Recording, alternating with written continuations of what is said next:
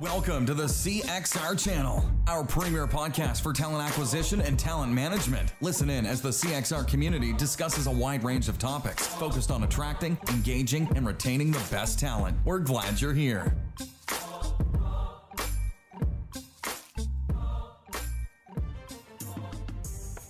Hello, everybody. Welcome back to another edition of Career Crossroads podcast. In this episode, we're doing a recap of our second branding and marketing meeting for 2021. So we're pretty excited about that. The time just flew by and it went really, really fast. So in the spirit of just jumping right in, kind of talking about what we learned and what we shared about, I want to just kick off with our two guests and have them introduce themselves. So Jesse, if you want to tell us a little bit about who you are and what you do over at Advocate Aurora. Yes, so my name is Jessie Summerfield, and I am recruitment marketing specialist at Advocate Aurora Health. So we're a 26 hospital system based in Wisconsin and Illinois, and I oversee all things kind of employment brand, recruitment marketing, mostly for our staff level recruiting, but that also do support leadership recruiting and a little bit of clinician recruiting as needed. Nice. Thanks for being on. Welcome to the show. And Thea, you're at Lockheed Martin, but tell us a little bit about what you do over at LMCO. Yes.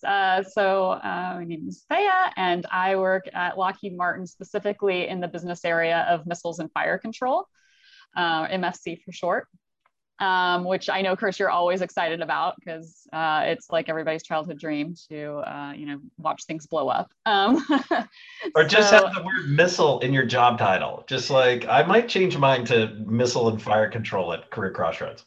Yes. So I am the recruitment marketing strategist for missiles and fire control. And I primarily am focused on our X-Pro attraction strategies. We have another teammate who focuses on early career. Our big focus, of course, like everybody, has been on diversity hiring, and even just specifically just trying to attract during this crazy time of COVID. Yeah, well, thanks, and welcome to the show. Glad to have you on the podcast. First time for you. So we had an interesting session today. It was 2 hours. We did two show and tells from two very large organizations that have done some really great stuff from a branding and delivery standpoint.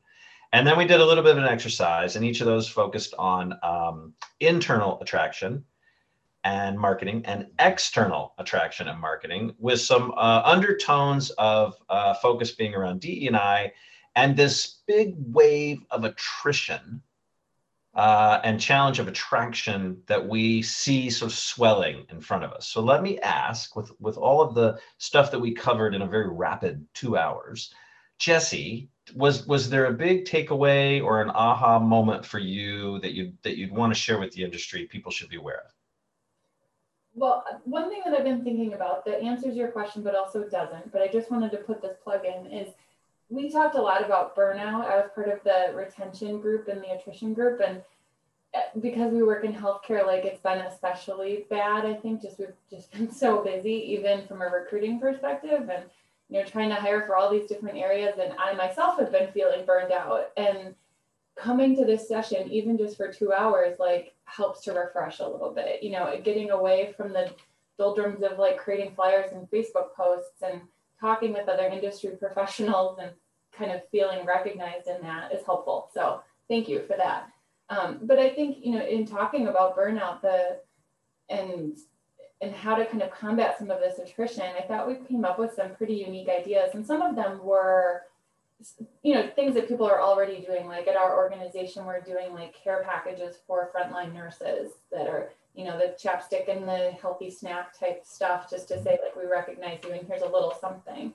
But then my favorite idea was giving people an option of either a retention bonus in dollars or in time of a sabbatical. And I thought that could be kind of innovative to give people that option, because some people need and or want the money, and some people need and or want the time. Like, I would prefer the time right now. So being able to offer something like that, I think, would be really cool. Yeah, or the chapstick. They may need and or want the chapstick. Right. It's a real thing. I love that. So, Thea, how about yourself? Any big takeaways or something you'd want to share? I thought, the sort of interesting approach of one of our speakers that talked about doing events, but holding them so they're more targeted, and focused on around a certain topic and not shoving down your throat jobs, jobs, jobs, which I think a lot of us tend to do right now because there's such a desperate need for butts and seats, if you will. So I think taking that a unique approach where you pick a topic and then you have speakers that are experts around that talking about that, and making it more of like the forum that we had, where people are getting to communicate with one another, have some fun. And it's not so much about filling those roles, but then coming back after that hiring event, not really being a hiring event, but talking then about your jobs, I thought was a fantastic approach that could certainly be implemented.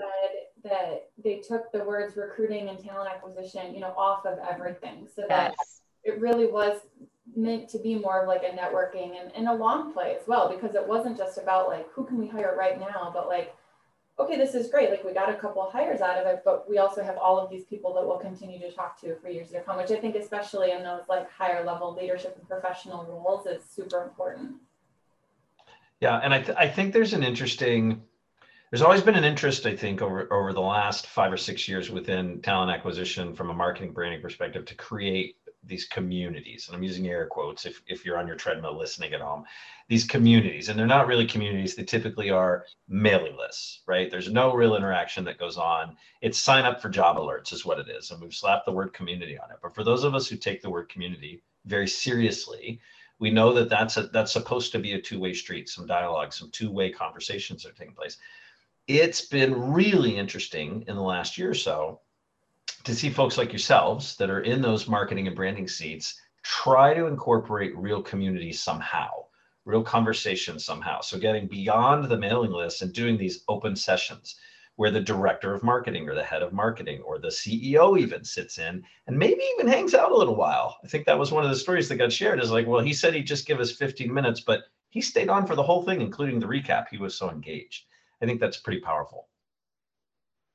Yeah, there's another thing that sort of occurred to me and I noticed in one of the rooms. So we broke into two separate sides and we said, come up with an internal strategy, come up with an external strategy.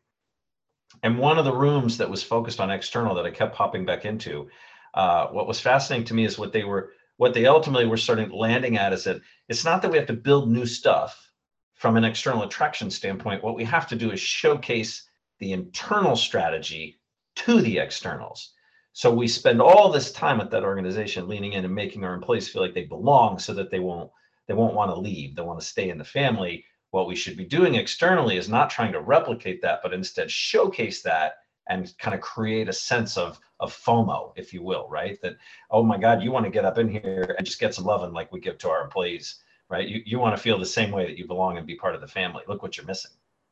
I was in an internal focus group, but we talked about that too, that if we have this great internal campaign, that's going to trickle out and that people are going to talk about what a great place they were, whether we ask them to or not, that's going to start to leak out and that will improve, hopefully, candidate flow and candidate quality, I think. Yeah, we kind of touched on that as well. We talked about, using that campaign to really promote through referral programs and amping up those. Because people are going to refer in those that look like themselves. So, if you target your diversity population within your company for referrals, they'll refer those that, are within their circles outside of the company. That is an excellent point. Combat that typical challenge and work that to your advantage. I love it. Jesse, Thea, thank you so much for hanging out for us a little bit or with us for a little bit and jumping on the podcast to talk about the recap. I think it's super helpful for your peers or colleagues who don't necessarily get to attend, and for those who kind of wonder what goes on secretly behind the meetings. We're going to say thank you with a big virtual podcast coin. So you're going to get a CXR Challenge coin show up, and that's, of course, going to launch you up the leaderboards. But we really appreciate you jumping on. Thank you. Thanks for listening to the CXR channel. Please subscribe to CXR on your favorite podcast resource and leave us a review while you're at it. Learn more about CXR at our website, cxr.works, facebook.com and twitter.com/careercrossroads, and on Instagram at careerxroads. We'll catch you next time.